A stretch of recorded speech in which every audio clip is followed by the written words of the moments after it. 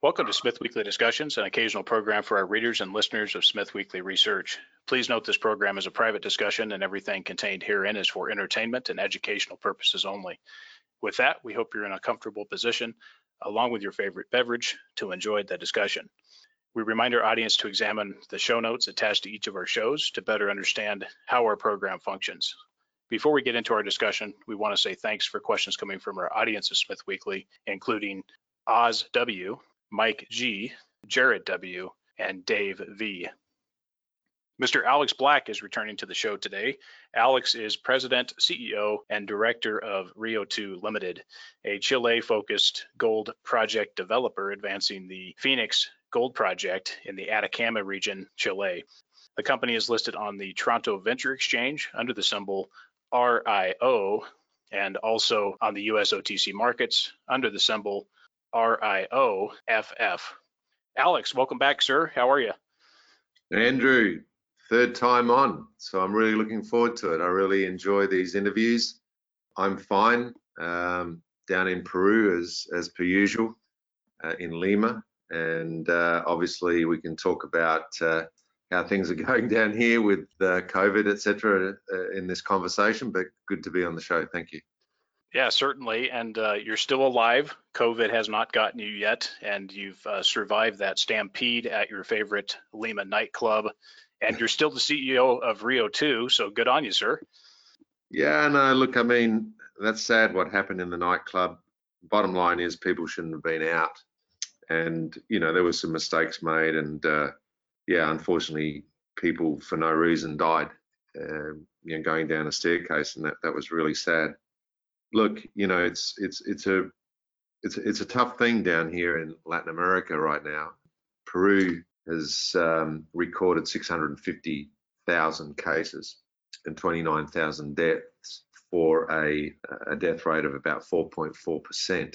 And Chile is at about 412,000 cases with a death rate of, or deaths of 11,000 with a death rate of 2.74. So, you know, it's tough. It's difficult to watch because there's really nothing we can do apart from encourage protocols and, you know, health protocols. But, you know, I just don't know when this is going to be over. And I guess it will be over when we get to a point where there is a viable vaccine and people can start to protect themselves from catching this. But yeah, it's been very sad, and you know, you only know it when you live in a place like this. I mean, I've seen people on Twitter, you know, make comments, and obviously they're in the US or Canada or places like that where, you know, they're still making flippant comments about this being the, you know, another version of the flu, or what are we worried about? And, you know, why should we be worried? And unfortunately, we have to be worried because it is something extraordinary, and it's not the flu. It's a very contagious virus, and you know, we don't even know if it's going to morph. We're starting to see repeating cases, so people who have had it are getting it again. That's happening down here. I think it's happening in other parts of the world. So, you know, the old initial theories are once you get it, then it's over. You know, you're immune. Is not the case at all. So, you know, I think people just need to take a somber view of this, and we're all trying to get on with our lives. We're all trying to work. We're all trying to live. But as long as we follow protocols, and very simple ones like, you know, keeping your distance as much as you can from other people, wearing a mask, very simple, and just keeping yourself clean. You know, when you get back to wherever you're, or during the day as well, and your activities, just wash your hands and don't touch your face. You know, so. It's all stuff that you would apply. I mean, if you weren't worried about the flu, you would do the same things. But with the flu, it's not a problem because, you know, it's something that is dealt with and vaccinated against. So, you know, I don't want to spend too much time on that because obviously there's lots of people with different opinions. But all I can say to listeners is it's very real down here. It's very sad, and you know, when it happens to people that you know, people that you work with. I mean, I'll tell you one statistic. One of our managers, Peruvian managers in our office here, has lost 5 relatives to the virus, and they were all frontline doctors. 5 people in his family, different relationships. Another guy that's part of our team is married to a Peruvian. He's a foreigner, married to a Peruvian. She's lost 2 people, 2 in her family. 2 people are dying and 2 are sick. So there's an impact of 6 people just in one family there. So, when you live in Australia, Canada, I won't say the US because the US is a bit chaotic right now, but, developing countries, you just don't see this impact that we see down here. So all I just say to listeners is just be mindful that it's not the same all around the world, and be respectful of that, when people talk about it. That's all. Yeah, absolutely. And it's tough, and it was a bad set of circumstances with the news that came out of there about the nightclub, and especially in light of what's going on. I think people can now start to understand just a little bit right now that being in crowds and big groups is not a place to be. We've seen that both with COVID and also in the United States with various protests that have happened up there. And certainly the U.S. is not a role model in any way. And there's some other countries that have done a much better job. But yes, you're absolutely right. It's been tough. Even in Panama here, I'm just looking at the map, about 92,000 cases right now. But that doesn't even hold a key to compared to Colombia, neighbor, Peru, further south, much smaller population here. But there are some people here that I know that have gotten it. And there's some folks in Canada, of course, you and I both know that have gotten it, and going all the way back to PDAC of all things. So yeah, I think the key word for this virus is respect. And what I mean by that is just being respectful for other people, not just yourself. I mean, obviously look after yourself, but be respectful for other people. And as we know, this virus does it may not affect young people as much as it does older people. I mean, the statistics are still being gathered on that. But, everybody can have an impact on somebody else. And so it's just respecting that situation and preventing it from happening. So getting together in groups, I mean, it still happens, and we see it every night on the news down here, people getting caught by the local security people or by the police or by the military, because we've got the military in the street too. Having a drinking party, right? or being at a bar, clandestine bar. And so it's like, why do you do that? Can't you just stay home and have a drink at home and, even invite 1 or 2 people around to your home? That's fine too, but don't go overboard. But it's all about respect. And I think when people are flagrant and they don't respect the rules, and obviously the rules, I don't believe are hard rules. They're manageable rules. But that's the issue. That's the issue is the people's respect for others. Absolutely agreed. Now, you didn't get COVID, but you were sick, and I was concerned just a little bit that you thought it wasn't COVID, but it turns out you were okay and it wasn't COVID. Yeah. So you're still the CEO of Rio 2. You haven't gotten COVID and you haven't been voted out. So good to have you back. Yeah, I got a virus. Oh, no, it wasn't a virus. Sorry. I thought I had an allergy last week, and it sort of started off as an allergy, and nose running and all that sort of thing. And then the next day when I woke up, I just felt a bit off, just like one of these 2 or 3 day things that you normally get. And that's what it was. And it just sort of knocked me out for a while, but it wasn't COVID. Well, Alex, let's see, broad comments, precious metals, base metals. What do you think of the markets here? Thoughts on direction, and do you see that gold really has the most potential here? Well, I'm a gold guy. I've been in the business 40 years, so I've seen lots of ups and downs during that period of time. What I can say is that I hope that out of all this, we're forming a new base.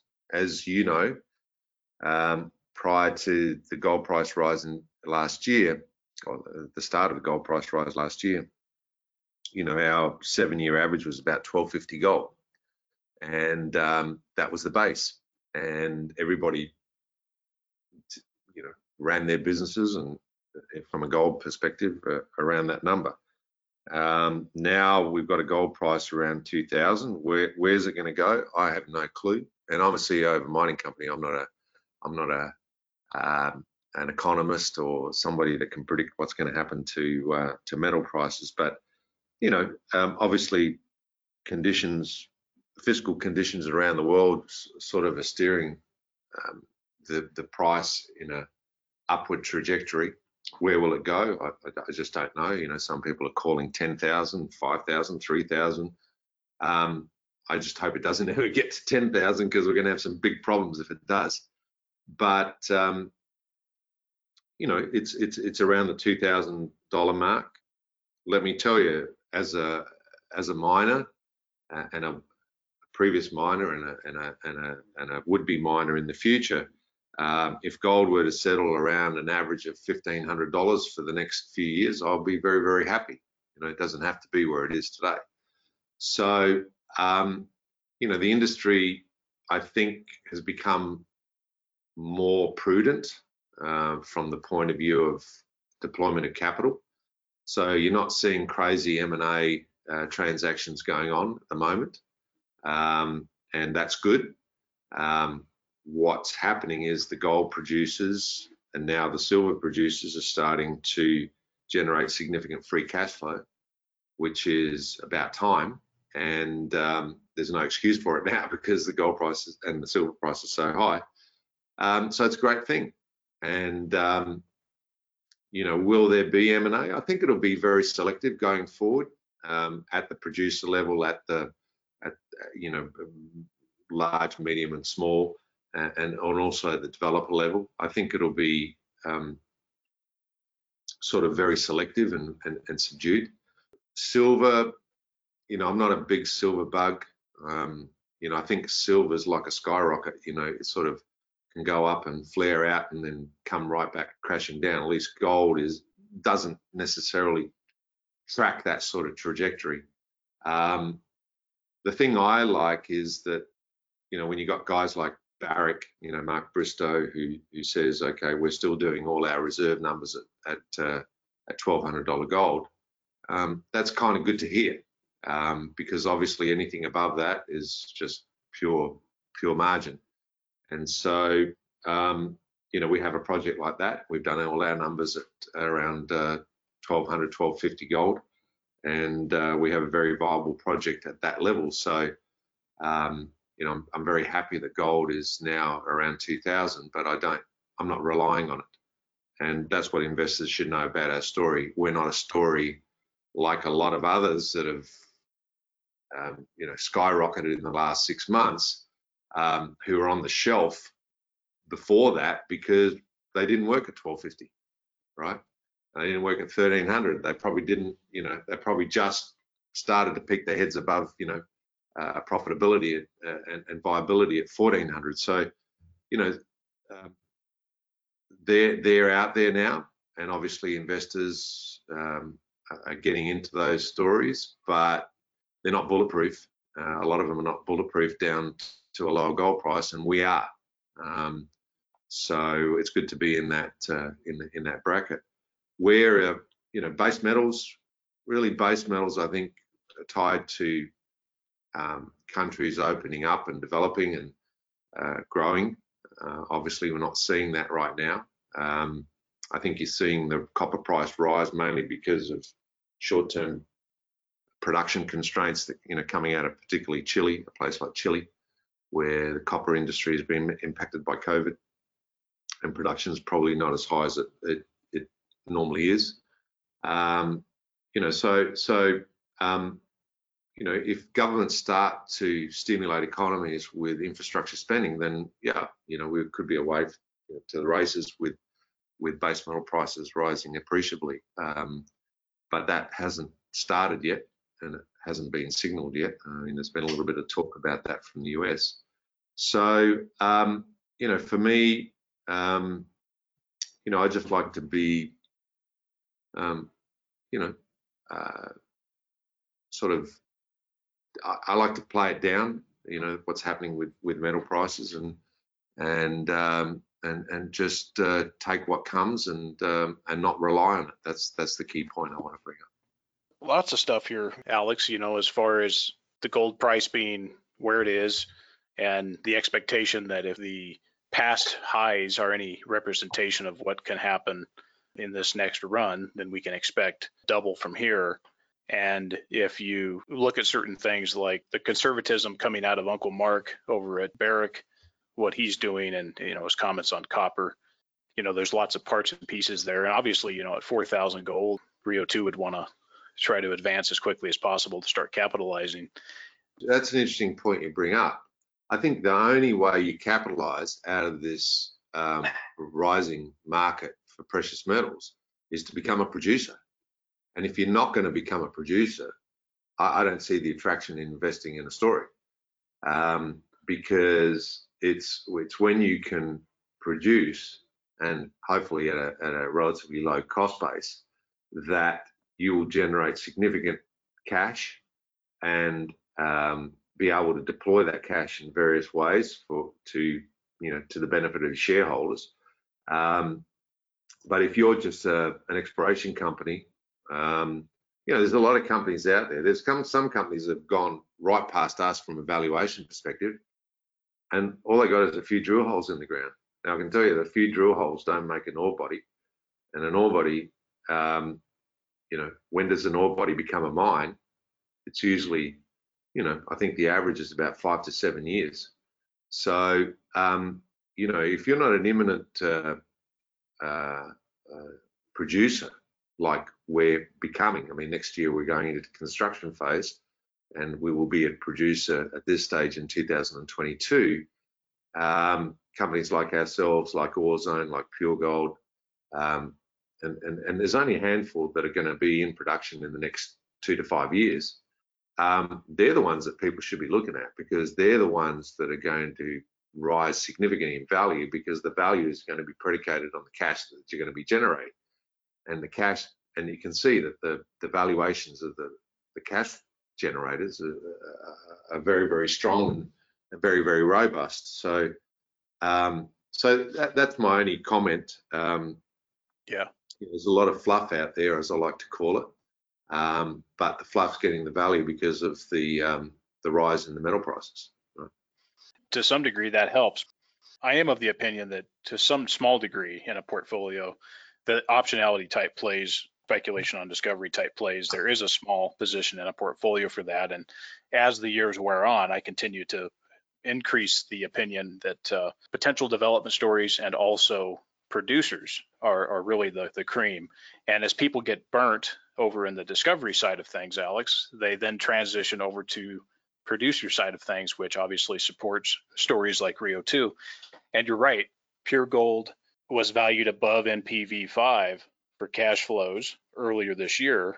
They've come down a little bit, but certainly you can see that the valuation difference when we got into the stock with our premium members at 50 cents versus where it is today, a little over 2, and it was above 230 if I recall, and it certainly went all the way. It actually surpassed NPV5, but there's no doubt that they will produce. That'll happen, but questionably fully valued. But this market is sometimes irrational, and you can see it go much higher than that. Yeah, I think, what I'm saying is that to me is real value, right? I mean, it's real value because we're actually churning out cash, or they will be. So all I'm getting at is, a handful of juniors exploration stories will become real stories and will make the next wave of potentially producing assets, but it won't be in the next 5 years. It'll be after that. And so for me, as you say, as a proportion of your portfolio, they're really trades, right? You trade the momentum. Whereas companies that are going to be producers, are investments, right? They're more investments, and that's my attitude. I totally agree with you on the smaller guys, I mean, it's going to be interesting to see how it all plays out over time. There's been a raft of financings, as you know, by junior cos in the last 6 months. And the job for them now is to deploy that money and to turn it into real stuff like resources and potential mining operations. Speak to your experience, though. Go back for a moment. Yep. People talk about they've missed the boat, and I've heard this already coming from feedback with our audience. They've missed the boat on gold. But speak to that for a moment. Do you really think that they've missed the boat on gold? I don't think so, because when you look at the valuation of gold companies, and I'll go back to producers, in comparison to any other industry, technology, biotechnology, whatever you like, the PNAVs are way out, and so, gold companies are still unloved, really, gold producers, from a relative valuation perspective in comparison to other industries. And what's the reason for that is it's still a very small business, from an investment perspective. So you still don't have a lot of generalists in the market. Really, what I've seen happen in the last 12 months is really an influx of retail, right? And more than generalist funds. Now, if the generalist funds, and look at what Warren Buffett did, I mean, it's a very small investment from his perspective, but if you had another 100 Warren Buffett type funds decide, well, we're going to be in gold, then you could see the valuations go up considerably more than what they are. So unfortunately, people might see the fact that they've missed the boat in relation to what the market dynamics are today. But if that market dynamic changes in the future, I think valuations could go significantly higher, and therefore they will not have missed the boat. But it's got to rely on those funds, the generalist funds, to come into the sector. I don't think that's happened yet in a big way, and I think there's still, those sorts of investors sort of feeling their way through this and trying to understand if this is really real. and it's appearing that way, but let's see. But from the context of 2016, looking forward, if this was a bull market, it'd be the shortest in history. Do you think we have a lot of room to run here? Because I think we do. I think it's going to be choppy. No, I mean, if look for me, if gold stays at around 2000, let's say that's the new base, 2000, for the next 3 or 4 years, I mean, that will have a significant impact, because gold producers will be seen as real business. It's never been seen as a real business, I think, by the generalists.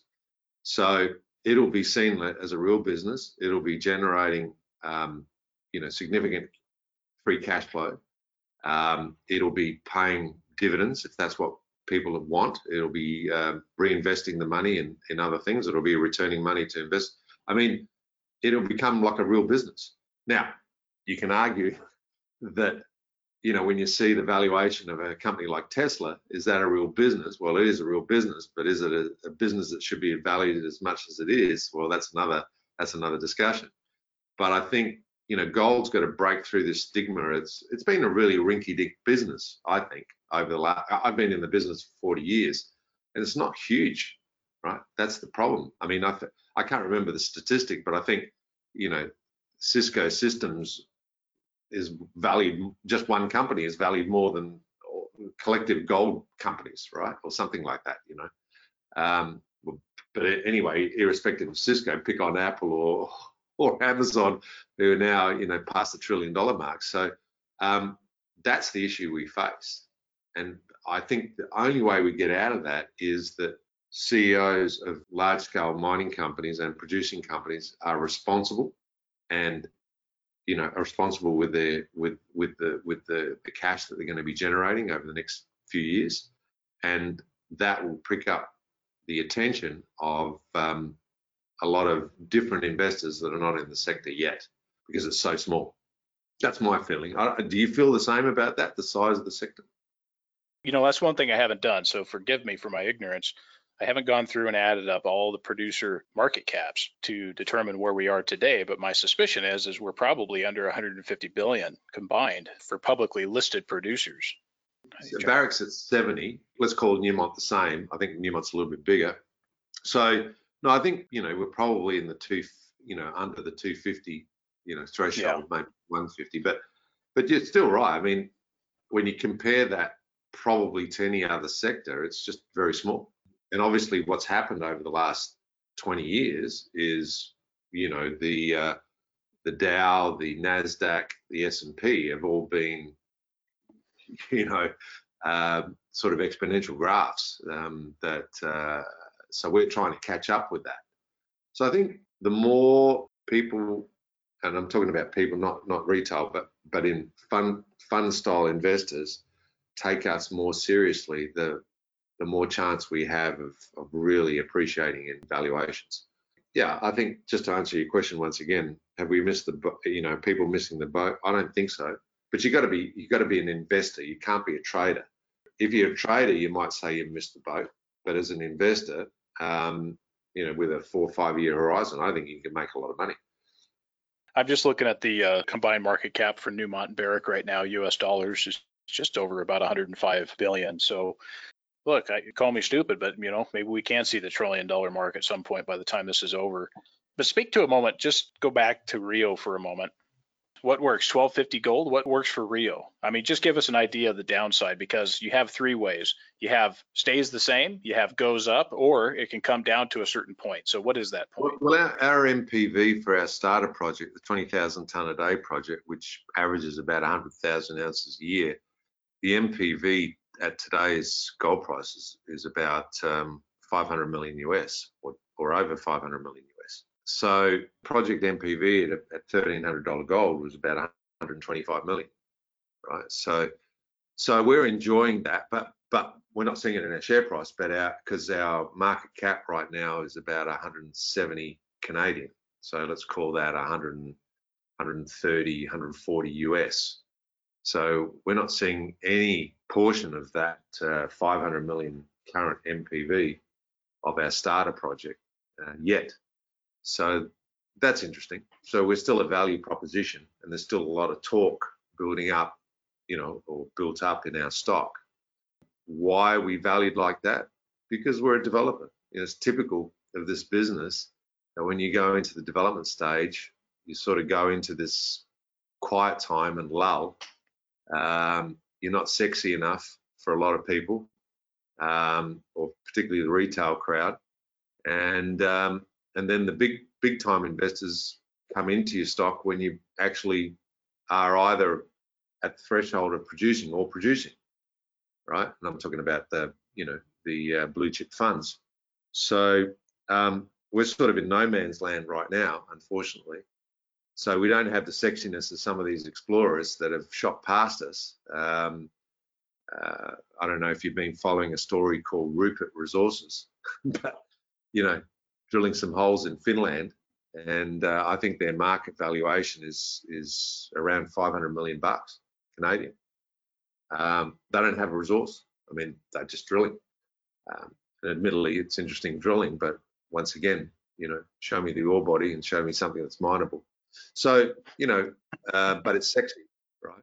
Because everybody reacts to the drill holes. So, from a Rio perspective, I'm happy, right? Because I'm patient. And I keep saying to people, you just got to be patient with the story, because if you're looking for a quick flip and, making 20, 30% in 3 months, or whatever your style of, trading or investing is, then we're not for you. Because really the payoff is going to be once we get this thing into production. So the payoff will start to happen in 2022 in respect to our story from a valuation perspective. And then the sky's the limit from there, depending on where we take the project and how we expand it. So that's really the Rio story. It's a very patient and methodical sort of scenario, unfortunately, without a lot of sexiness right now. You mentioned Rupert Resources and you said Finland. Maybe some of the shareholders should take some of those proceeds and buy some Finlandia vodka. Might be a little bit better of investment. We'll leave that there. They're doing a good job, but the valuation is just astronomical. I mean, I can name a bunch of others as well, but That's just an example. And then you've got us and Orezone, for example, Orezone, who are going to build a mine in Burkina Faso. I think they're right at the project financing stage. I think that's going to lob pretty soon. Collectively, Orezone and ourselves have 10 million ounces of M&I resources. We're going to be building mines. They're ahead of us. And our collective market value is still less than Rupert Resources. And Rupert Resources has nothing close to 10 million ounces defined in their resource base. So that's just the way it is, right? And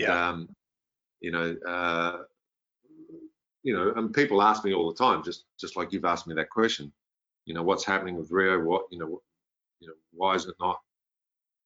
Why are you not? Why is your share price graph not parabolic like a lot of others? And it's because we're plodding along to becoming a producer, and I'd much rather be in my position than an explorer right now. Because an explorer, sure, it's like once again, it's like a skyrocket in the night. Wow, look at it go! There it flies, bang! There it blows up, but then it comes down as a burning stick. Right? I don't want to be that burning stick. I want to be something solid when maybe the music stops playing. And once again, that's not going to happen anytime soon. But eventually, things go through cycles, and maybe gold settles back down to $1,500 again. And a lot of these junior companies, once again, don't look as attractive, and they haven't found the gold or the silver that they said they were going to find. And we won't care at that point because we'll be producing bars of gold. Yeah. We're certainly okay with it. I don't think I ever questioned you about why hasn't the stock, shot up. I probably should be asking you, why can't the stock go down further so we can buy more? But I'll leave that. Everybody wants that to happen. And let me tell you, I'm not doing anything. I mean, if it happens, it's because something is happening to the stock. But look, and that comes back to where we sit at the moment. We're sitting right now at the end of August on about $9 million US in treasury. We have a bunch of warrants, about $7.5 million Canadian dollars of warrants due in February and March next year. So that's within the next 6 months. They're priced at 65 cents. So we're fully funded. So I couldn't, and I hope you don't mind me using an expletive, but I don't give a shit what our share price does. So it can go down to 50 cents and let you guys like yourself capitalize, but it doesn't worry me because we're not going to be doing a financing anytime soon. We are working on project financing, and that's a different kettle of fish. And we're trying to be as proactive as possible and as innovative as possible in the way that we do finance this project. And by saying that, I just want to go back to what is typical in this business. And what is typical is, yes, company goes out and gets project financing. It may be senior secured debt. There may be a royalty. There may be some other component with that debt. And then there's always, okay, but you've got to come up with 20 or 30% of the capital in equity. And that's the vanilla recipe for most companies and projects. But given where the world is today and the lack of yield that's being offered to general investors, right? If you're looking at fixed income, you're lucky to get about a 1.5%. Maybe that might be a lot. So there's not a lot of yield out there, and there are, there is lots of money out there looking for relatively high yielding products.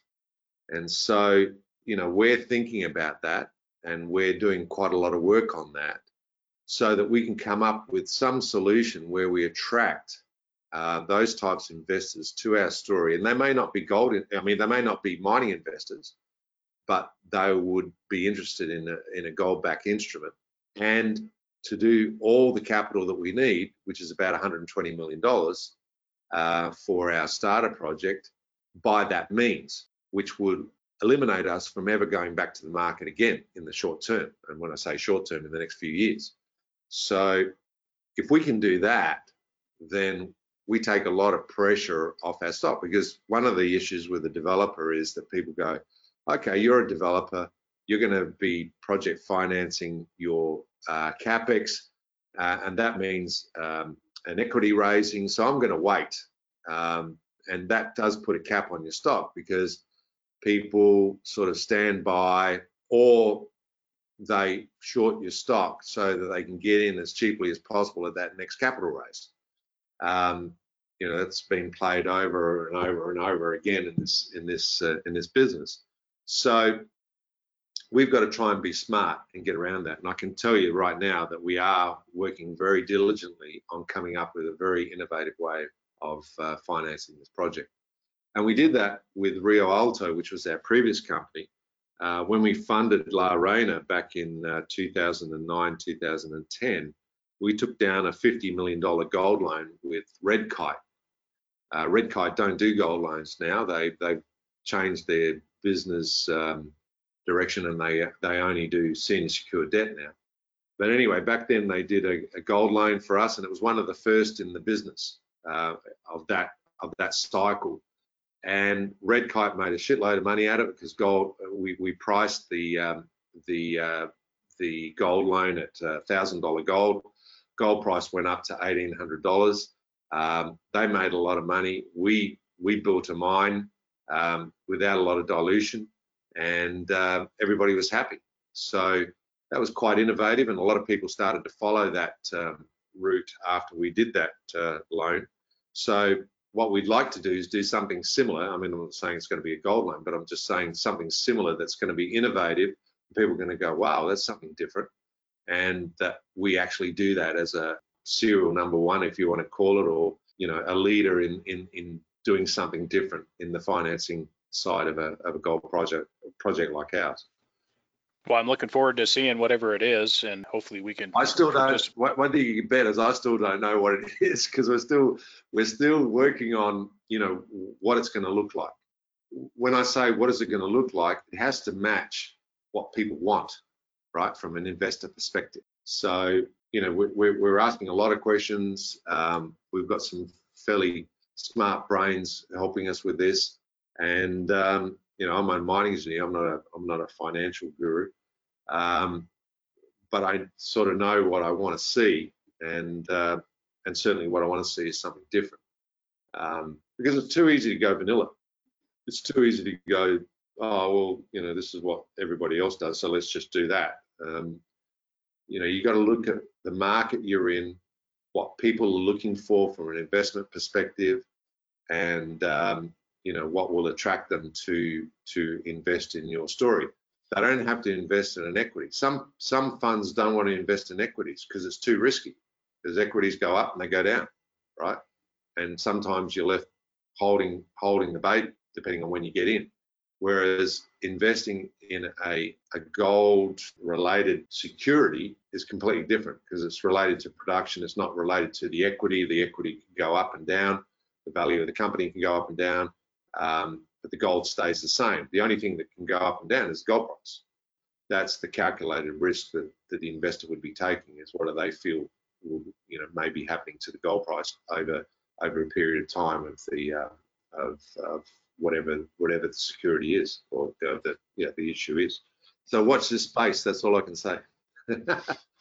Yeah, it'll be interesting to see what you come up with, and I'm sure you guys will find the way that's the most suitable from a cost of capital standpoint.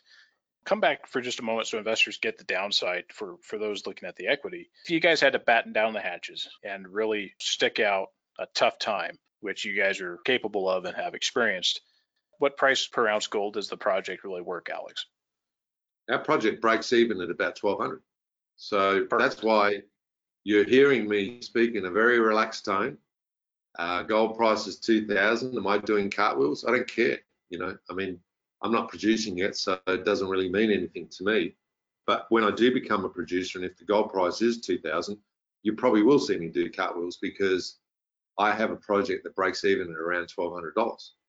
That's the message we've always given during this gold price rise, is we're not a project reliant on the gold price. will the gold price go back down to $1,200? Could it go back down to the base that it was for 7 years between 2013 and 2019, or whatever the period time was? Unlikely, but if it did, it wouldn't be the end of the world for us. We've still got a healthy MPV. As I said, at $1,300 gold, our MPV is about $125 million US.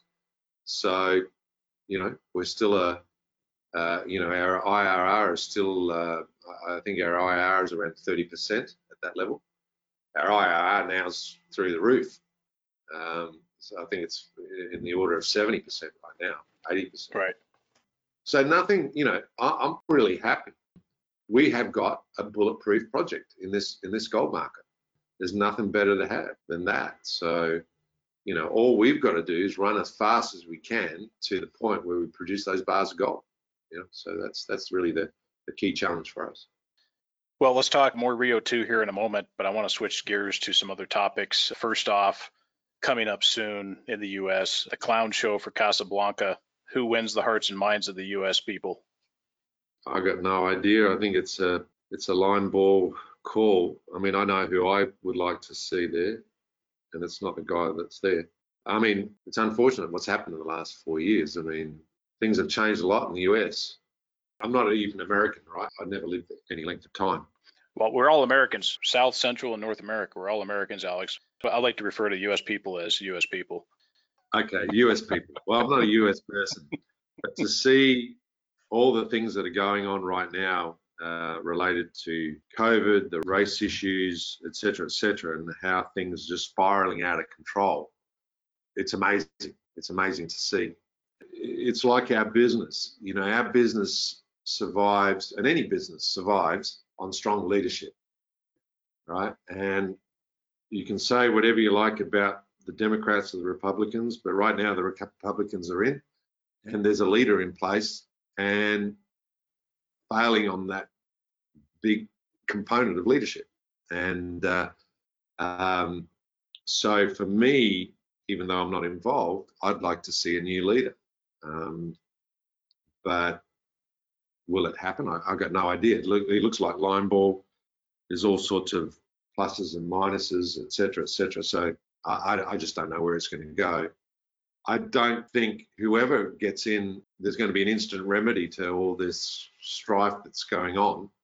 So whoever comes in, or whether it's the incumbent or somebody new like Biden, there's a lot of work to do to fix things. And, yeah. But that's going to take that one word, leadership, right? It's going to take leadership. And leadership means you need a very good management team under you and a very stable management team under you. That hasn't happened over the last 4 years. And so even if the incumbent wins, what his task is to regain credibility is to put together a team that can stay together for the next 4 years and guide the country through the issues that it's facing. And if it's the other guy, then he has to do the same. But this rotating door and the way various levels of government are behaving right now is just weird stuff.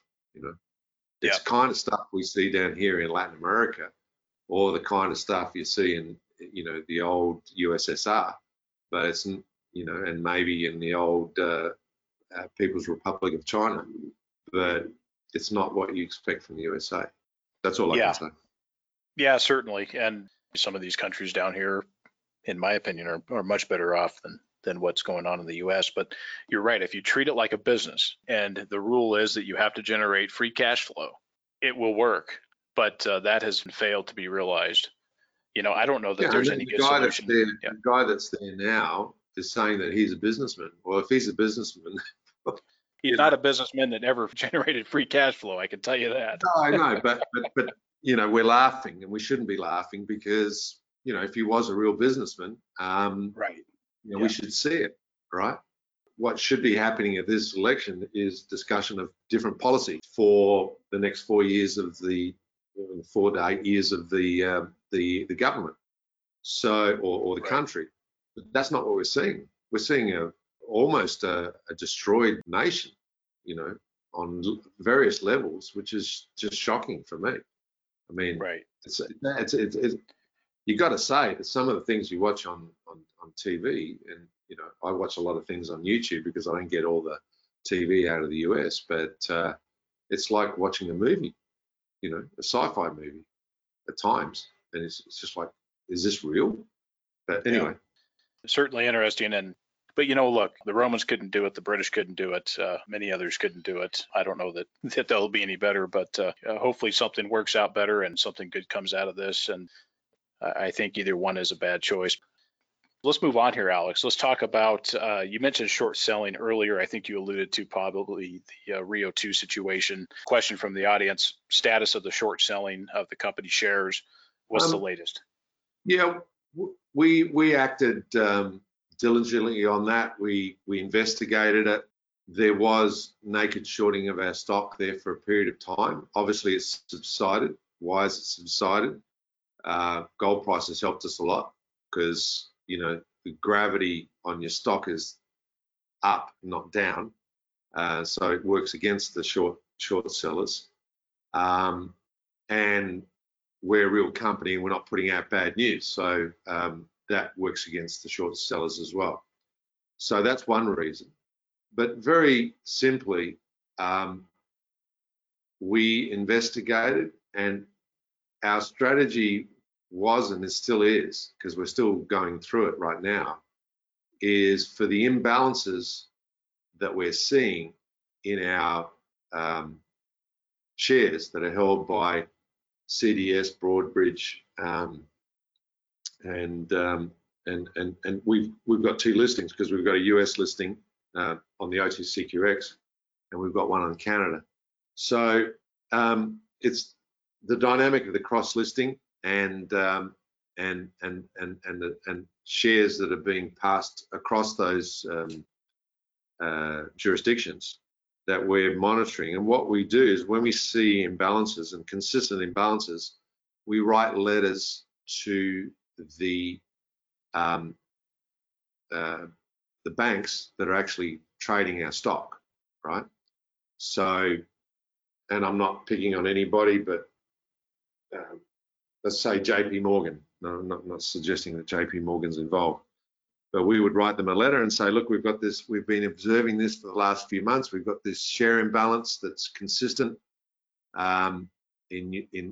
with your company. And we write this to the compliance officer and we say, so what are you going to do about it? And they usually come back and they respond and they say, oh, we don't see it. Can you just elaborate? Can you send us some more data? So we do that. And by doing that, the reason we write to the banks is that the short trader could either be a person or it could be a machine, right? It can be a computer somewhere, right? Because these algos systems happen, as we all know. And they are able to do that because they're facilitated by the banks, like a JP Morgan, like a Scotia, like a CIBC, like a Canaccord, like a Haywood, like anybody, right? So the reason we write to the banks, even though they're not triggering the short, is that they're facilitating the trade. And if they're seeing that we're observing them and continually observing them, then we're hoping the message goes out to their traders to make sure that this doesn't happen. Right? With this particular stock being Rio 2, because we're the one observing. Doesn't mean short selling comes to an end, or this naked shorting doesn't come to an end from a general perspective. All that happens is that whoever's doing it will move on to the next victim. It doesn't have to be in our sector, it can be in any sector. So we have been very diligent and we have been very proactive in doing what I've just said, and that seems to be working. And it's taken a lot of the pressure off our stock. But once again, so is the gold price, and so is our continued performance towards becoming a company in construction next year and a producer the following year. First of all, the people who put together the algos are responsible for the algos. So ultimately the robots, if you want to call it that, are going back to human beings. So they should be held responsible, one. The problem with that is, and through all of this that we've done, this investigation we've done, it's very hard to pinpoint who's at the other end. Yeah. So it's all, well, not very hard, it's impossible basically. Yeah, there's got to be regulators involved. Exactly. Unless the regulators are going to get off their bums and all in concert work against, or try and unravel this, it will never be unraveled. So Correct. It's something that's ongoing. It's something that impacts a lot of industries and sectors, not just little old junior mining. And it's something that a lot of people have analysed, talked about, etc. There's a lot of things on YouTube about naked shorting. Anybody can go to YouTube and just type in naked shorting, and they'll see all sorts of interviews and people's thoughts and other things. And it's not related to mining; it's related to just general markets. So, in our case, what we wanted to do was to just keep squawking as a little tiny itty bitty company, and try and take the focus off us, right? And with the banks that are facilitating the trades, knowing that we're watching them consistently, not just for 5 minutes, that we're watching them and we're writing them letters every month based on what the imbalance might be at the end of that month. It may send a signal back downstream to just move on, because they're not going to go away. They'll just move on to the next victim. But I think what shareholders should be happy about is we identified a problem, and we were proactive as a board with a responsibility to our shareholders to identify what was going on and to try and mitigate and prevent it from continuing to happen. And I think we're on our way to successfully having achieved that. I've got some mixed views on it. Look, I've short sold stock. Yeah, but legally you can short anything. I mean, that's fine. Right. No, we're not against legal shorters. We're against naked shorters, which is where the delivery of the shares never happens. And in fact, they're selling shares that don't exist. That's something that would be considered, I think, from a regulatory standpoint, incorrect. Now, naked shorting, of course, look, I've done that. I've sold shares that I don't own. That's naked shorting. That's the definition. But the way that you're describing it appears to be in a position that is potentially illegal. You never take delivery. As you know, in shorting, there's a borrow and then there's a payback, right? You borrow stock and you deliver it back within a period of time. That's all legal. Nobody's against that. It's when the stock that you've borrowed, you don't even borrow any stock and you never return any stock. So because there was never any stock to return, it's fabricated. And that can happen. Well, the banks allow it to happen. I mean, it shouldn't happen, but the banks, because they're just trading platforms, right? They turn a blind eye to it. Now, the regulators, unless they're monitoring it like we're monitoring it, which they don't, I mean, they may do it on a random basis. If they don't see it, then they don't put any heat on the banks, and et cetera, et cetera. So it takes a concerted effort by a whole lot of groups to stamp it out. That's one thing I've learned. Now, you're talking to a mining engineer who happens to be a CEO of a public company who's gone through this. So I'm not a wizard at all this, but I'm telling you what I've picked up along the way. And and so, that's what I've learned. Right. Conventional short selling you're not against, because I think that's a free market component. Yeah, no, that's fine. I see the difference. In addition to that, the performance by the company, and ultimately the gold price rising, the performance of the company, building a mine, et cetera, cash flowing. Doesn't the performance ultimately blow this all out? Yeah, exactly. That's what I was saying. I mean, if you've got where this kills a company is if you've got nothing, right? If you're just let's say a junior explorer with moose pasture somewhere, and you're not building a business really, you'll get destroyed by this, right? So the fact that we are advancing and we've got a real business battle, really impacts the shorters, right? And the rising gold price really impacts them as well. because gold price goes up $100 and you know, the shorters are doing what they're doing because they're under the premise that they're going to drive the stock price down. But because of the sentiment of a rise in price, it just doesn't go down. It goes the other way, and it puts pressure on them. So yeah, you're right. You're right. A real business will get out of this eventually, but I think you still have to be proactive and monitor it, and that's what we're doing. And we've still got an imbalance. You know, we've got a few million shares that are consistently out. You know, we can't, you know, because if you're shorting stocks, you can see the flow, you know, just short, you know, borrow, delivery, you know, all that sort of stuff. That all balances itself out. When there's an imbalance, and in our case, okay, right now, and I'm happy to say this, I mean, here we are sitting with 189 million shares on issue, and we've got a 6 million share imbalance that's been in place for the last probably 5 months. It hasn't gone away. And the imbalance tends to stay with certain banks. So we keep communicating with those banks and saying, why is this imbalance in place? You know, why have we got in this imbalance? Because we can't balance it out, you know. Right. So we're putting the spotlight on them and trying to get them to react to that. That's the only place we've really got to go, because you're just trying to put the heat on them and trying to get them to put heat back on the illegal shorter. This is an illegal short we're talking about, to go away from Rio 2, because they're looking at us. They keep hounding us about what's going on, and it's coming from you, right? Internally, they can say it's coming from, well, they can go to their traders and say, hey, traders, Rio 2, we don't want any more illegal shorting, right? We don't know who's doing it, but please stop it, right? And then all of a sudden it stops. Shorting continues on a legal basis, but that's fine. Nobody cares about that. But it's the illegal shorts. And then the imbalance should come down to zero, right? Or close to zero. Right? It shouldn't remain at 6 million shares consistently for a few months. That's what we're getting at.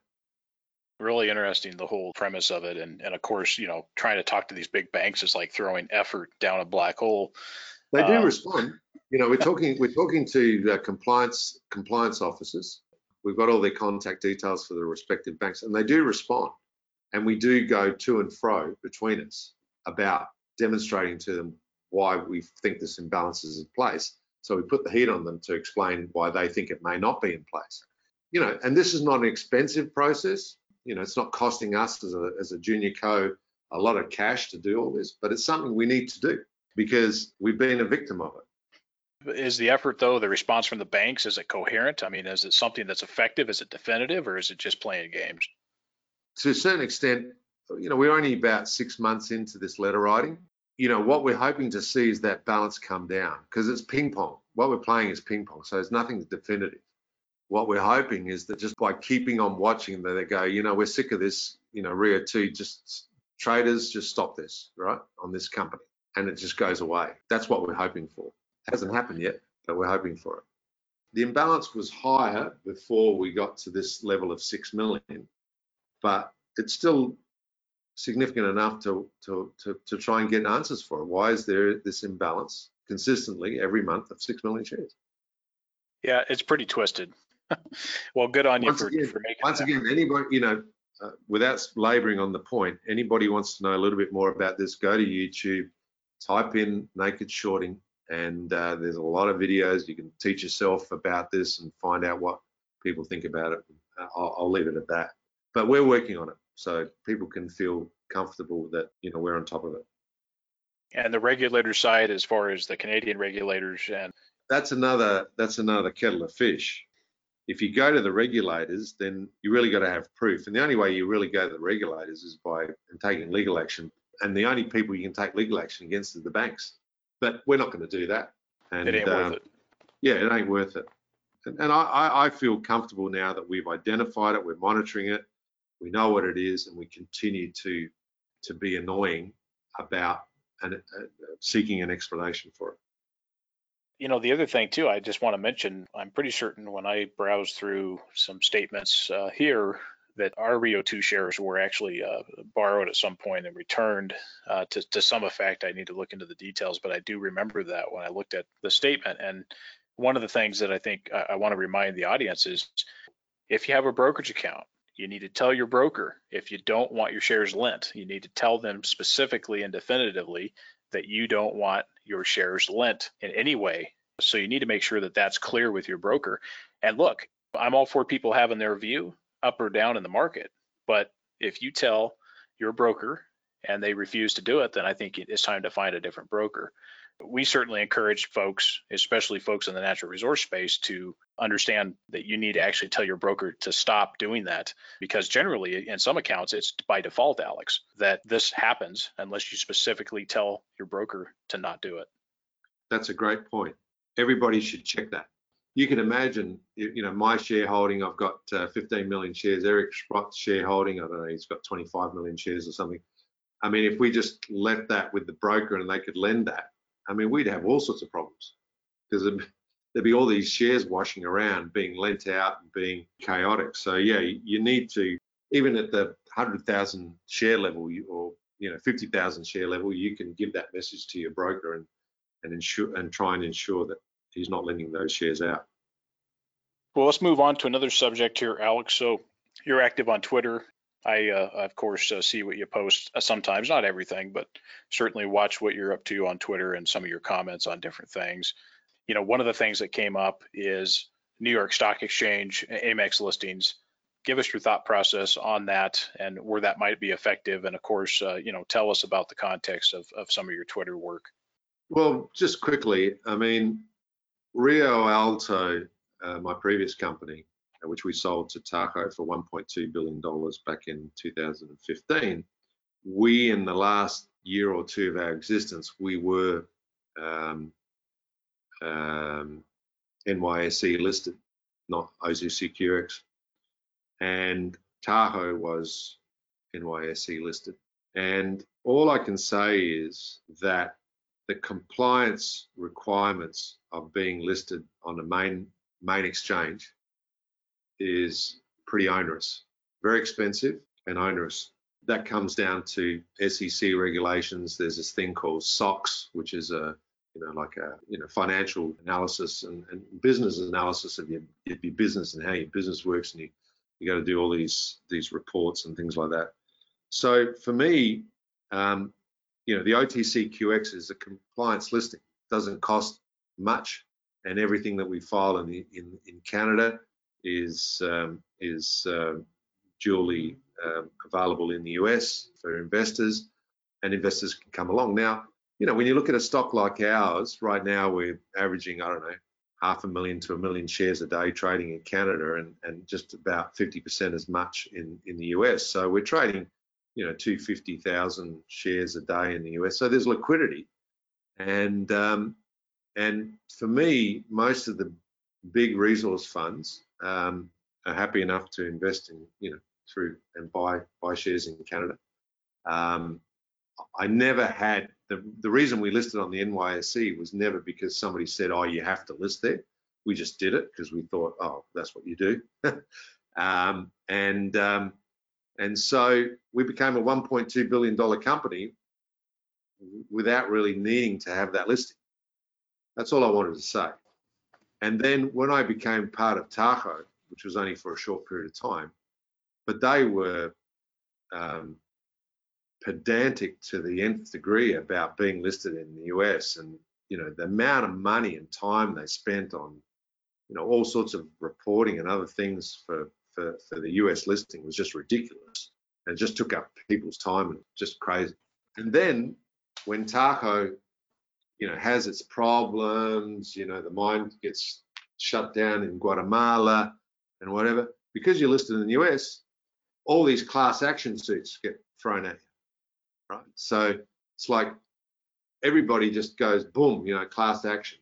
Now that only happens when you're listed on the main board, and so all I'm getting at is, I'm not saying never do it. I just wouldn't do it. I think maybe if we became a $5 billion company and we had a huge amount of our shareholders based out of the US, and there was actually people asking me for a US listing from those big investors, I would potentially do it, but it's not necessary. So that's why I commented, because I've seen a couple of smaller guys, move to the NYSE, and I just go, what's the point? It's too expensive and not really worth it. They've got their reasons. A couple of them have done it because they've got assets in the US. Maybe I can understand that. I still don't see why that's necessary, because Joe Blogg's retail investor can easily, buy shares on the OTCQX. And once again, blue chip company X out of the US can buy on the TSX. So I just don't see what the big deal is about it. Why you would do it? That's all. I'm a little bit mixed. I think if you can get to $1 billion market cap and you're in the right market circumstances, hands down, the US is by far the best market still as far as stock market goes. Now, I'm not saying that might not happen in the future, but it still is. It still beats London. It still beats Toronto, and certainly beats the ASX. If you have $1 billion market cap, you've got the right market circumstances, et cetera, I think it would probably make sense, Alex. But again, I've never been there personally, so I can't speak to that. But I think that would be maybe a threshold for people to consider in a bull market. As a CEO, it comes with a lot of expense and a lot of people's time. And so when you're a small company, that's the last thing you want to be doing, is spending money on, reporting and admin. Particularly when you're doing it one way in Canada and you've got to do it another way in the US. Well, basically the same way, but in more detail and more rigorous analysis. It's like we never had any pressure at Rio Alto to do it. We did it. Did it help us become a $1.2 billion company? I don't think so. I think it was part of it, but it wasn't the be all and end all. I think we would have eventually got there. So anyway, that's just my general thought. Some people, corporate guys, may disagree with me, but that's my thoughts. On Twitter, you've chimed in, I think, briefly on Northern Dynasty. Actually, a lot of other folks have made a number of different comments for and against. First of all, your thoughts on the Hunter Dickinson management team, and can mining projects, regardless of where they are, whether it's Atacama, Chile, Alaska, downtown New York, can they be built responsibly and equitably? Well, I think just on that last point, I think they can, but it really depends on the willingness of wherever you're you want to operate to that happening. And if you're in an environmentally sensitive location or a socially sensitive location, then it's going to be difficult.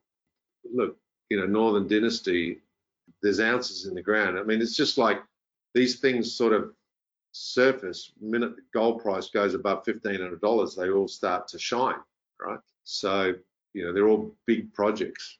Could Barrick or Newmont or somebody big like that want to get involved there? Maybe, but let's wait and see. I get on Twitter, and there's a few CEOs on Twitter, and one thing I don't do a lot about is promote my company, but having been in the business for 40 years, I'm okay to make comments when people make comments about other things, and I chime in. I'm not scared to do that. A lot of other CEOs, don't like to do that. They don't want to upset the apple cart. But I've been around long enough, and I'm a big boy, so I'm happy to opine. I've been blocked by a few people because I've said a few things and they get a bit sensitive. There are people there, as they're promoting their own book, right? So the old retail investor just gets sucked along into the vortex of some of these promotional guys that are promoting their own book, and sometimes I opine and then I get blocked by the promotional guy. So anyway, it is what it is, and I find it to be a good forum. I try and make comments to stimulate thought. I think that's what the mining sector part of Twitter should be about, is stimulating thought, and particularly for novice investors, because there's a lot of novice retail investors getting involved now, and it's just to say, well, one drill hole doesn't make a mine or an ore body, and an ore body is a long way from being a mine. So there's some balance there. When guys are drilling down dip of ore bodies, I say it because everybody's, oh, well, look at that hole. And I go, yeah, they just drilled down the dip of the whole ore body. Oh, what does that mean? It's like, well, an ore body has got a shape, and if you are lucky enough to be able to drill down it, you'll get a very nice intercept if there's mineralization in that ore body or that mineralized envelope.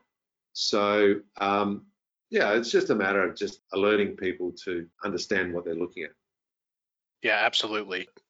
We've been a position holder of Northern Dynasty since 2015. I think we started around 25 cents.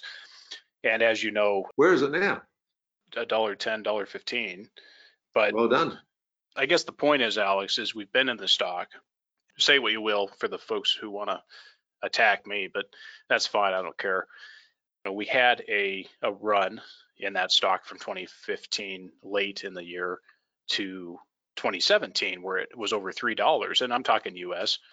Then of course a short seller came in and made some claims, economic claims against the mine, and the stock sold off. And throughout all of this, it eventually got down to a COVID low of 35, 40 cents. And then since it's come back up on a record of decision by the US Army Corps.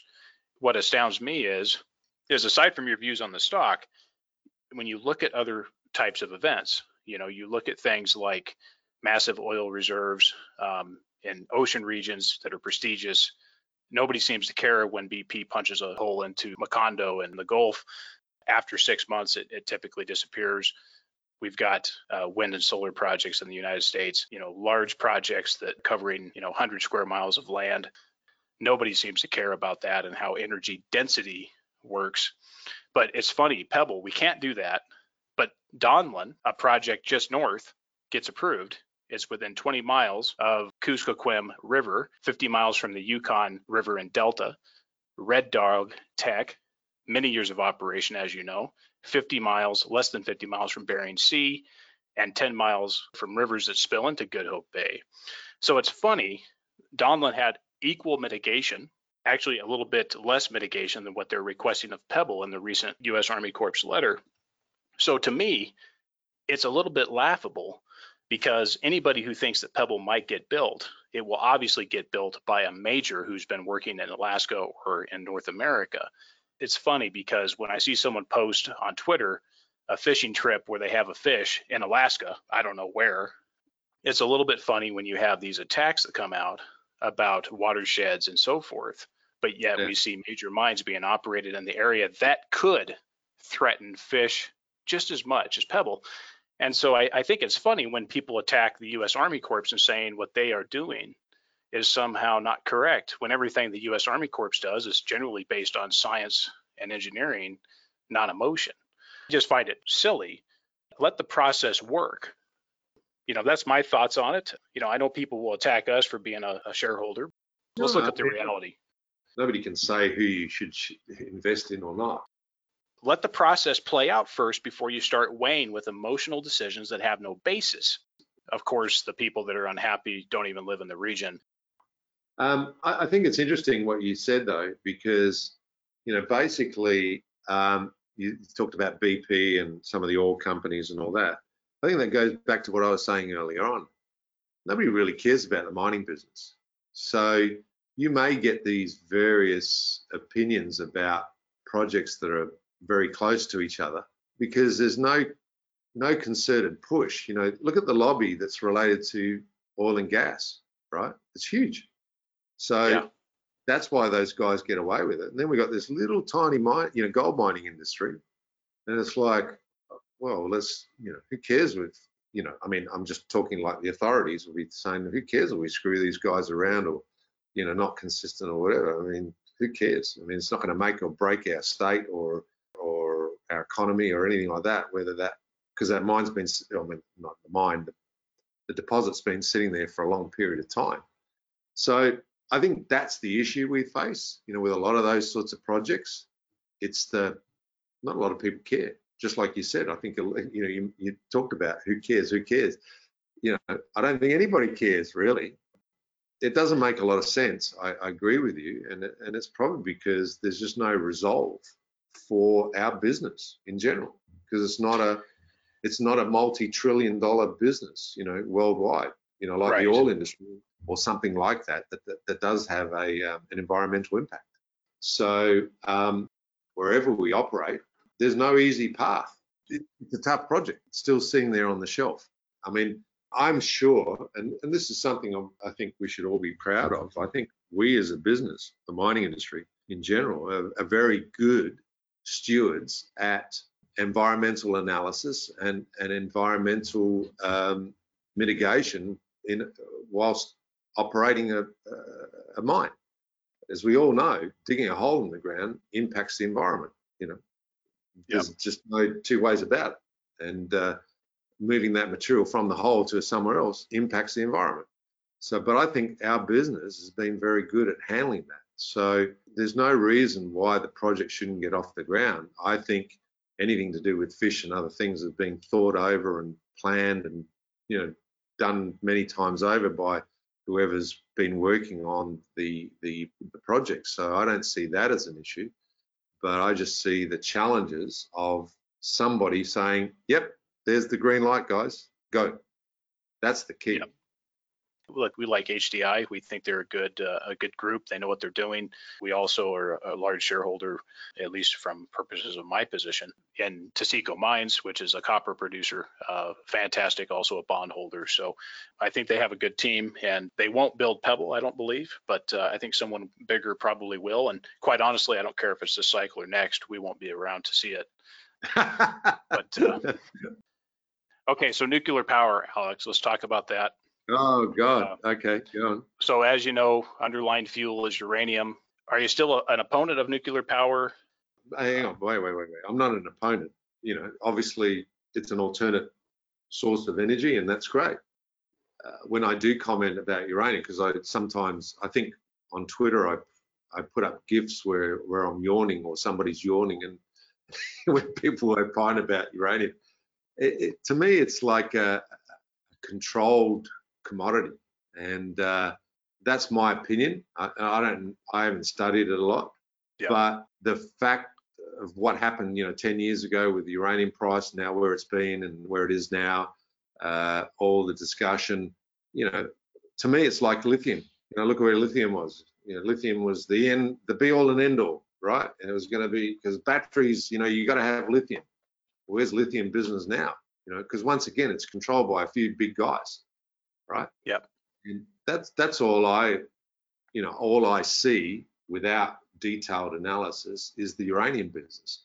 So, you have a bunch of juniors in the uranium side, and it's like, well, but what's the end game? Are you ever going to build a mine? Are the bigger guys going to allow you to do that? From a supply perspective, to me, it's not the sort of thing I'd invest in, because it's not like gold or silver, where those, maybe some people think they are controlled, but to me they're not controlled, and they're more tied to currencies and the volatility of currency and other things. But uranium, I just don't see it. That's my personal opinion. I just don't see it as something that I would invest in. That's all.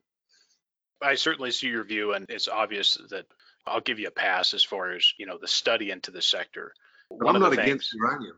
I mean, I'm not one of these guys that goes, oh shit, no, you can't build a nuclear power plant anywhere because it's just too environmentally dangerous. No, I'm not on that side. Once again, I think the skills are there to mitigate as best you can disasters and other things, and obviously people have learnt from a couple of disasters that have happened over the last 30 years or so. But no, I'm not against the industry, but I just think it's tough, very tough. I don't see how it's so investable. That's all. It's a situation where you have gold at $2.50 an ounce, and at $2.50 an ounce, even Barrick can't make it. That's the situation that we have today. $2.50 today. I mean, we used to make money out of $2.50. That's right. So today, for example, you can't make uranium anything less than your best projects, best management teams, that's the perverted part, Alex, the G&A. That part of it can't make anything work. But even if the project that has the $30 a pound uranium can't produce enough uranium to supply roughly 420 reactors that are operating today, that is the problem. You don't have enough mine supply to actually supply the current operating reactors. Can I say this? And once again, I witnessed the last pop in the the uranium business, when was it? 10 years ago, 11 years ago, 12 years ago? 2003 to 2007. Yeah. So, and I heard the same things back then. And it happened. And here we are, you know. That's correct. And so, what the exception is, until you look up every reactor and you figure out all the details, you can't come to any conclusion until you've actually done the deep dive, which, look, many people have not done that. So, and I'm not expecting you to do that. When you look at the sector and you look at what's happened with Kazatomprom and Cameco being the two major uranium producers that are publicly listed, you'll soon find out we are in a situation that looks very, very similar to 2003. And so the only question is when. And when you calculate the actual supply inventories of the U.S. utilities, the European utilities, et cetera, when you figure out all those numbers, you can actually pinpoint that there is no doubt a deficit here. But the question is, does it happen next year? Does it happen in 2024? I can't answer that question, with the exception that it will happen, and it will certainly happen within that time frame. And so once you get past that part, from a person that doesn't know the sector, you can't come to that realization. All you can say is I don't know, until you've done the deep dive. And so that is the point that I think that people haven't quite caught on to. But let's just step back. Go to 2016, uranium was 18 a pound. Today it's 32 a pound. We're moving higher. Again, it takes people to actually sit down and model it out. And that takes literally, it's taken me 2 years. Yeah, I mean, look, and that's good. I mean, so obviously you're knowledgeable, and look, and I'm going to just change the subject a little bit, because one of the things that I really love about gold in particular is gold is so simple, right? Gold is so simple. I don't need a market with gold, right? Because you produce gold bars, you sell it to a refinery, and you get a check, right? You don't have to market the material, and usually the cost of capital to build a project is relatively low. You know, here we are going to build a 100,000 ounce per annum gold mine in Chile for 120 million bucks. I've been very biased towards gold. It's something that I think I know pretty well, you know, from the point of view of building mines, not the price. And that's the only thing that varies, is the price. But it's a beautiful business to be in, because it's pretty simple. And so price goes down, you find things that are higher grade than normal. The price goes up, you got a bit more breathing room. So that's where I've come from, and that's probably why, if I've been downbeat on uranium, is it to me it's just complex, right? And it's taken you 2 years to understand it, so it must be relatively complex. So that's the only reason I make my comments, which may not be, you know, I mean, once again, I think the only comments I make, because I've got nothing really positive, or, you know, nothing educational to contribute. I might put a couple of funny GIFs up, you know, when people put posts on uranium on Twitter. So, you know, that's about all I do. But no, look, I mean, great. And for those who want to be in the sector, then that's a great dynamic. You know, for those that are not in the sector, obviously when it does start to take off, they might miss some of the first part of the wave, but, you know, there'll be still, you know, if you jump in there after it started and the evidence is there, then you can still make money out of the sector, that's for sure. Really, once you look into it, actually it gets a little more simple, because you have utilities. It's highly regulated by governments because of the enrichment process and all of the capability to enrich. You know, obviously commercial nuclear power is much different from an enrichment standpoint than, say, making a nuclear weapon.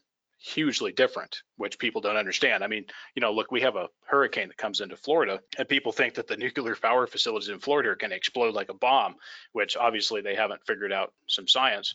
But the point is, utilities contract material supply, and that's it. It's really simple. When they do that was last cycle. That's why you had such a big move, Alex, in the price from 2003-ish to 2007 as a peak.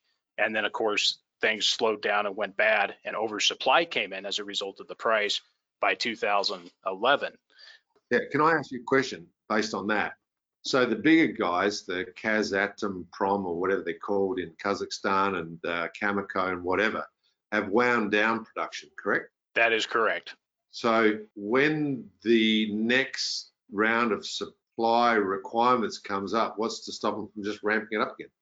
When they ramp up, there's no problem with them ramping up. They won't ramp up probably until at least maybe some early takers at the $40 to $50 range. When they ramp up, that production capacity, because of mine depletion and closure, does not facilitate coverage of existing demand. You sure of that? Absolutely. Okay. Because of that, you have to ask the question, who is going to build a mine, ISR or open pit in Africa, US, whatever? Who is going to build substantial mine production to bring that on? And people say, well, NextGen and Fission in Canada, Athabasca will do that. But that project's 10 years. That's too bad. 10 years away. That's correct. Between when you get the current price to make them pull the trigger, Alex, that is a couple years out. Then they have to go through the permitting and the financing. Those mines are $1 billion plus.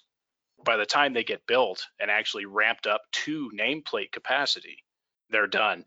Now, in addition to that, the fuel cycle lead time for delivery, conversion, enrichment, fabrication, that cycle is 24 months. So that's 2 years just in the process of getting cake in a can to form of fuel rods to put into a reactor. So it's incredible the slow lead time it takes to get that going. And so that's the points that I would bring up. That's the challenges here. So the resupply cycle that happened from 2005 when that started to 2009 was the major long-term contract resupply. Those contracts were typically 7 to 10 years. Here we are now where that is coming off. Supply inventory that they have held, the utilities, has declined. And here we have a new recycle with a condition in the market where, because of price, the price is not good. We're closing down. The restart of these mines, Alex, is not a flip of the switch. The average restart of a big mine, 18 months. And on top of that, they still can't meet demand. So that's what's interesting about this market, and that's what people don't realize it. But you can't realize that until you sit down and you go through every mine and every reactor. I'm learning something, so this has been good. So, one of the other things that's interesting about this sector is, the use in nuclear power. Last week, we had NuScale Power in the U.S. just get approved from the NRC, the Nuclear Regulatory Commission, for the first SMR commercial deployment in the U.S. And so you have this advancement of small modular reactors, which are basically reactors that are, call it 60 megawatts, being deployed in small scale applications, which would really help a place like Puerto Rico with their hurricanes and power outages. You could place one of these or two of these in that territory and solve a lot of their power problems. Of course, that depends on the lines and how they have their infrastructure distributed. One of the things that's interesting is when you look at wind and solar projects on land, that the average project to meet a nuclear power facility, which is a couple square miles, you would need roughly 100 square miles of wind or solar, assuming you had a flat piece of land, which is always a challenge, to meet that same nuclear power facility. And in addition to that, because wind and solar, as you know, Alex, aren't up 100% of the time, at closer to maybe 50% at best. How does that work? How do we convert a place the size of Texas into supporting U.S. power with wind and solar? It's really challenging to me how you can use wind and solar as a way to be the new energy. Yeah, you've obviously studied it a lot. You should go on a couple of those other media platforms that we mentioned earlier on. Opine on that because you know a lot about it. That's what it's all about. I mean, people like you, people like me, people like other, there's lots of other people around with various bits of knowledge. It's good to get that out and let people know and let them be able to make up their minds about, whether they like what you're talking about. There's no such thing as clean energy, man. There's just not. And people. That's not my gig. Once again, I believe the mining industry, I'm sure the uranium industry, etc., the nuclear power industry, etc. My understanding is the nuclear power plant costs about $10 billion to build. Is that about right?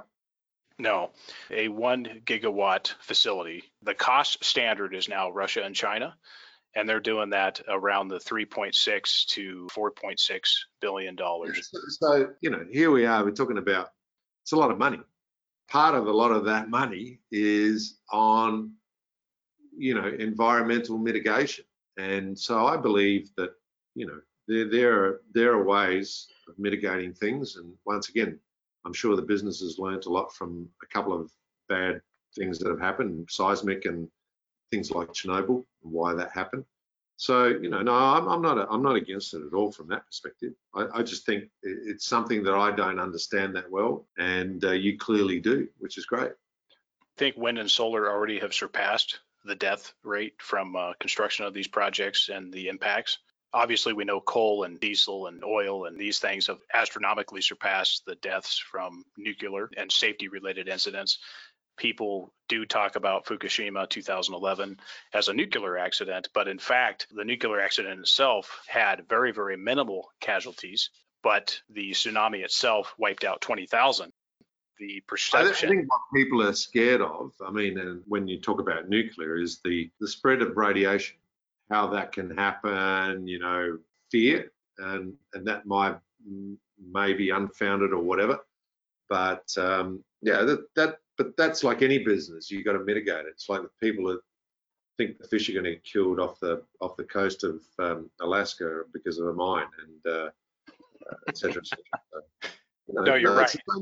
It's the same Alex, thing. you're absolutely right because, and I'll blame the industry big time for this, they have failed to mitigate on education about radiation, low-level radiation versus high-level radiation, how much uranium is contained in phosphates and fertilizer, bananas that you eat, the CAT scan, the x-ray that you get at the doctor's office. That is the interesting point that the nuclear industry has completely failed in delivering to the public. They have to do a better job, and I've certainly made my point with a lot of others. That's a key word in this world, education. What's happening in the US is about education. What's happening in developing countries like Latin America is education, right? So it all comes down to education. And so, yes. We as a business, the mining industry, the nuclear industry, nuclear power industry, whatever, it's all about education, keeping people informed, answering questions, demonstrating how things work. And at the end of the day, it's all about education. So I totally agree with you. Let me bring this back around. Your biggest investment, and correct me if I'm wrong, is in your own company, and it's in the gold space. So that shows conviction for what you're doing. And obviously, your investment in Rio 2 as a percentage of your wealth makes a lot of sense. And so credit, the sector, gold mining, engineering, mine building, financing. And so I want to reiterate that for our audience. And so I think that's important. Well, as a wise man said, stick to your knitting, right? And that's what I do, because I think too many people try to be, sometimes spread themselves too thin. I know what I'm doing. And the other thing is, that's all I do is Rio 2. I'm not on any other boards. I'm not on any other advisory committees. I'm just 100% dedicated to Rio 2. And I'm invested. As far as the gold sector goes, all my eggs are in the Rio 2 basket. Call me stupid, but that's where they are. Obviously, I've got other investments in real estate and cash and other things that I'm diversified in. But so I'm a man of conviction, and but I do stick to my knitting, and this is what I know best. And if you see Alex Black, suddenly all of it. This is a really interesting thing that's been happening of late, and you've seen it. Is some companies changing their name, they go, okay, we're not now Rio 2, we're now Rio 2 Silver, and then in 5 years' time, no, hang on, we're Rio 2 Gold. No, we're going to be Rio 2 Gold and Silver. No, we're going to be Rio 2 Metals. No, we're going to be Rio 2 Copper. And you'll never see that with me. And that's one reason we picked the name Rio 2 Limited, is that we are precious metals focused, but we don't have to change our name every 5 minutes. And I think that's a good point about the naming and of course, your skin in the game, and maybe even taking delivery of bars from the mine, or I'm not sure what your personal view is on the holding of physical gold, but let's talk about your biggest concerns with the project going forward. You guys are in the permitting process. Yeah. What do you see as the biggest concern for the project, and how are you reducing those issues? The biggest concern we have, and I've elaborated on this a little bit in the past on recent interviews, is COVID. COVID's had a big impact down here in Latin America. It's had a big impact in Chile. And what will the impact be that we're trying to mitigate is timing. And so that's all we're focused on, is how do we stick to our schedule given the constraints of COVID? And we're doing some interesting things to do that, but that's the only thing that really concerns me. You know, we're not building a project that is going to kill fish or is going to, you know, kill animals or plants or whatever. We're in the middle of nowhere. The environmental impact is minimal. Socially, we've got 6 community agreements with all the communities impacted by our projects. We've got those community agreements in place now. They've been in place for the last few months. We've filed our EIA, so we're not expecting any issues, but the issue we're dealing with is COVID and what that impact will have on anything going forward, you know, from a development perspective. So that's the only concern I have. Once again, we will be doing lots of things to try and speed up and mitigate those constraints. I recently saw a series on Atacama and some of the species and plants in the area there. And let me just warn you, if you send any U.S. biologists down there, I'm sure they'll find something. Yeah, look, I mean, yeah, the Atacama region's a pretty big region. You know, we're at 4,500 meters above sea level, so there isn't much up there, let me tell you. Agreed. Pipeline, Alex, I know you've spoken about pipeline and you know, expansion on that front. Is there anything you want to share with the audience as far as, you know, pipeline projects, jurisdictions, what type of stage of projects you're looking for, and maybe a move? No, I mean, we've always said that we're working on water options, and we are doing that right now. Forgive me, pipeline. I meant project pipeline. Project pipeline. Okay, so we've covered off on water. Project pipeline. Look, unfortunately, now that the gold price has risen, a lot of the people and companies we were looking at or starting to look at or wanting to look at have just gone way beyond our ability to even contemplate doing anything with. You know, we continue to look, but more at exploration / development opportunities rather than producing opportunities. However, you know, one of the things we will be doing and we will be announcing shortly is a push on exploration around Phoenix. We have some nearby targets that we've already got in our portfolio, and some extra land that we're currently picking up in and around Phoenix, over ground that has very similar signature to what we see at Phoenix at surface. So that will be a focus for us too, is to start up an exploration campaign around the project. The other thing that we've contemplated, and it will depend on, you know, availability of capital to do, but we have a 1.4 million ounce inferred resource base at Phoenix. That's between the various, we've got 3 key nodes to the resource: Phoenix Central, South, and North. And obviously there's drilling that we could do between those nodes to convert some of that inferred resource to measured and indicated. We've held off on that because we've already got 5 million ounces of M&I, but we could easily, you know, turn that on and look at adding to our M&I resource base. So there's things that we can do organically, as much as do things from an M&A perspective. So we continue to look on M&A. We've got some active files going at the moment, but it's becoming more difficult.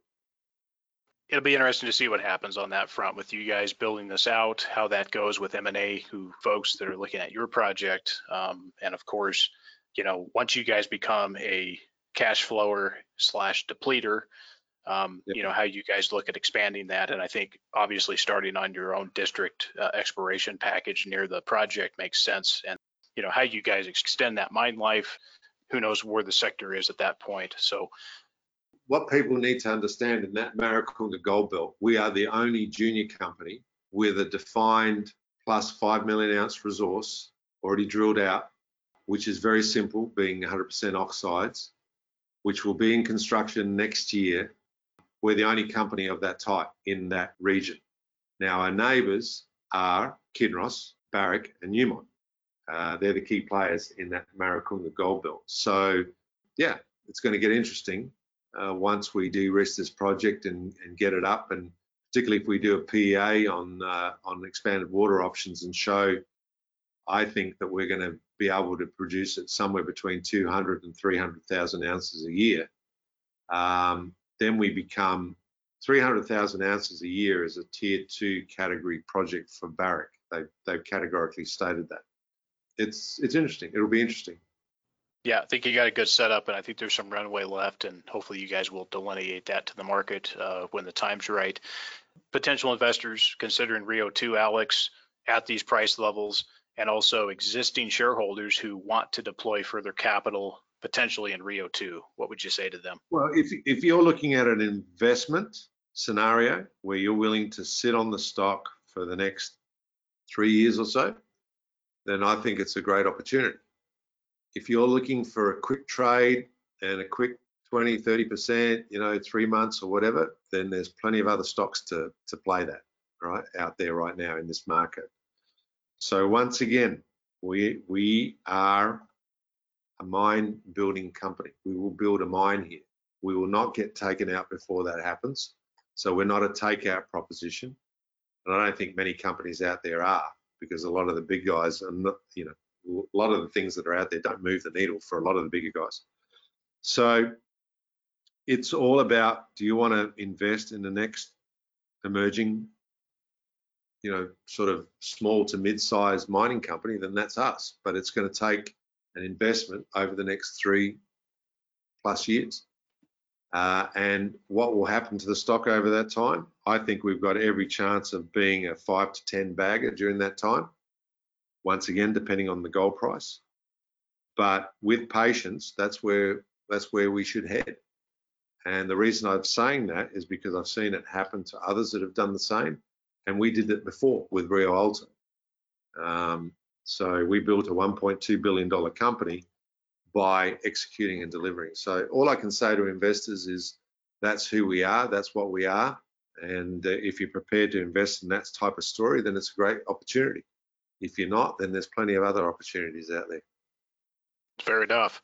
And for folks who want to reach out to you and the company, Alex, how can they do so? Yeah, look, and I've said this many times before, I'm an open book. I'm available to all shareholders, whether you own 1,000 shares or 10 million shares. My email address is alex.black@rio2.com, alex.black@rio2.com. And you can email me anytime. And my track record so far is that the same day I receive the email, I'll give a response. So that's the way I want to be as long as I can do it. I mean, obviously, if I get 1,000 emails, I'm going to find it hard. But I do get 1 or 2 emails a day from various people, and I'm always responding to those emails. So that's the best way to find me. Well, Alex, really been a pleasure. Appreciate the extended time, and you keep up the efforts over there at Rio 2, and stay well in Peru. Yeah, okay, Andrew, and thanks very much. I really enjoy these interviews, and obviously we'll catch up in a few more months, and hopefully we've got a lot more to talk about.